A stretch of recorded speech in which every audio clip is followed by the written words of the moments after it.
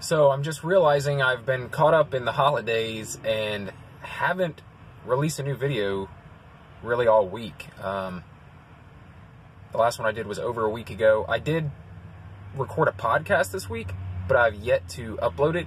So yeah, I have no content this week, and I'm really slacking here right at the end of the year. But last night, I watched what I think is a great movie, and something I've been looking forward to watching, and I figured I'd do a little review on it. So last night, I watched The House That Jack Built. It's the Lars von Trier movie. I did a video about it maybe like 6 months ago when I saw the trailer for it, and it looked incredible, really intriguing. It's a super dark story about a serial killer, and it stars Matt Dillon. I think this is one of Matt Dillon's best performances ever. Let me give you some background here. This movie got a lot of flack when it premiered. I think it was at Cannes Film Festival, but one of these film festivals where it premiered, journalists who were there to preview the film got up and walked out of mid-film, saying that it was so grotesque, so horrible, that they didn't want to watch it anymore. They called it torture porn. Said that basically the movie had really no substance. It was just torture porn. It was just a bunch of grotesque scenes thrown together just for shock value. That in itself intrigued me. I'm like, well, I have to see it now. I got to find out what all this is, what all this hype is about it. So I went in expecting something horribly grotesque, and I wasn't sure. But by the trailer, it seemed like it had some substance. But everyone was saying it really didn't. It was just a way to throw a bunch of horrible shock value on the screen.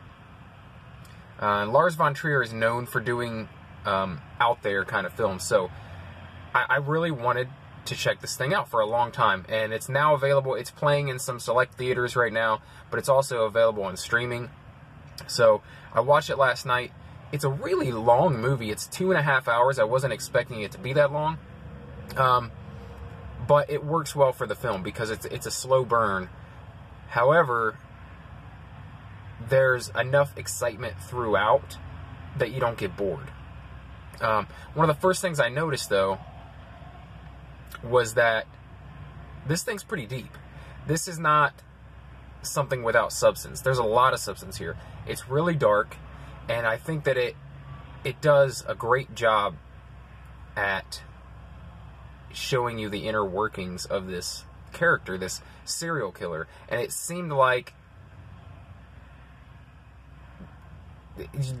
a serial killer that it seemed like kind of a stereotypical serial killer, but they really stuck to the script with like how a serial killer would behave. Not only is this guy a serial killer, but like a lot of serial killers, he is obsessive compulsive. So he's obsessed with cleaning things, having everything in perfect order, and that's something that a lot of real serial killers have. They possess this need to have everything be perfect. But it's really accentuated in this movie. And I don't want to give too much away because I want you guys to go watch it if you haven't seen it. But it's to the point where he'll kill someone, leave the murder scene, come back because in his head he's picturing like spots where he might have left blood or DNA somewhere, and he goes back and he has to clean it, leaves the house again, gets in his own head about it again and has to return again, does this like 4, 5, 6 times to the point where the police are showing up and he's there to greet them. Like it in that sense, it's a little bit silly. There's a couple scenes where he actually has run-ins with police and completely gets away with it. It basically makes the cops look dumb as fuck, but it's comical in a way. So there is some comedy in this movie if you have a dark sense of humor. But yeah, it's really it is grotesque. There is some graphic content here for sure, and don't watch this if you can't watch people be murdered. Like, unless you already are okay with watching dark content, or grotesque things, or, you know, someone getting stabbed, or someone getting strangled, or mutilated in some way. If you have a problem with that, probably don't watch the film. Seriously, like, I wouldn't suggest my wife watch this film. Like, she freaks out if one of the kids cuts their finger. She doesn't like when people throw up, like, or have snot. So, I would not suggest that someone like her watch this movie. However, if you've got a strong gut, and you enjoy dark content, I absolutely suggest this film. And I think it's really artistic. I don't know why people were basically saying, like, this wasn't art, it was just torture porn. I don't know. Like, it was all for shock value and there wasn't much behind it. There was a lot behind it, man. I think it's a really deep and dark look at this character, this serial killer.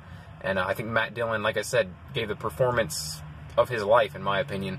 And I think Lars von Trier made a great film. I think it's really good. One of the things, though, that I did notice is that I got so hyped up about how disgusting and grotesque it was supposed to be that I wasn't as shocked as I thought I was going to be watching it. So I kind of over-prepared myself. I desensitized myself beforehand, and it wasn't as bad as I had imagined. Now, there's some really fucked up shit in this thing. Like, there are some kids that get killed. I will tell you that. If you're not okay with seeing that, don't watch this film. But if you can handle that sort of thing, I think it's a wonderful piece of art. Wonderful piece of art. I don't want to give, like I said, too much away. The basic plot is, though, that he goes and it starts off, he's in a confessional confessing his sins, his murders, to a priest.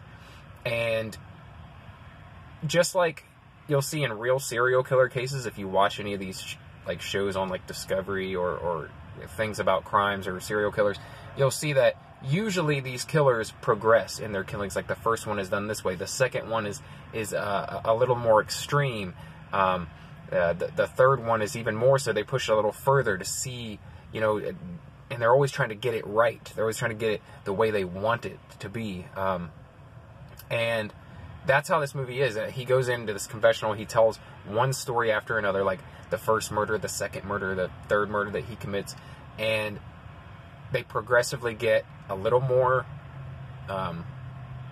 vulgar, a little more grotesque, and he thinks of what he's doing as art. It's really interesting.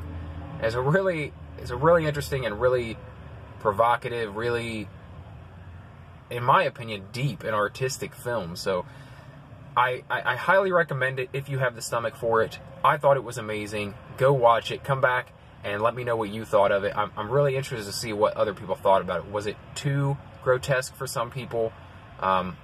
Like those journalists who walked out of the early screening.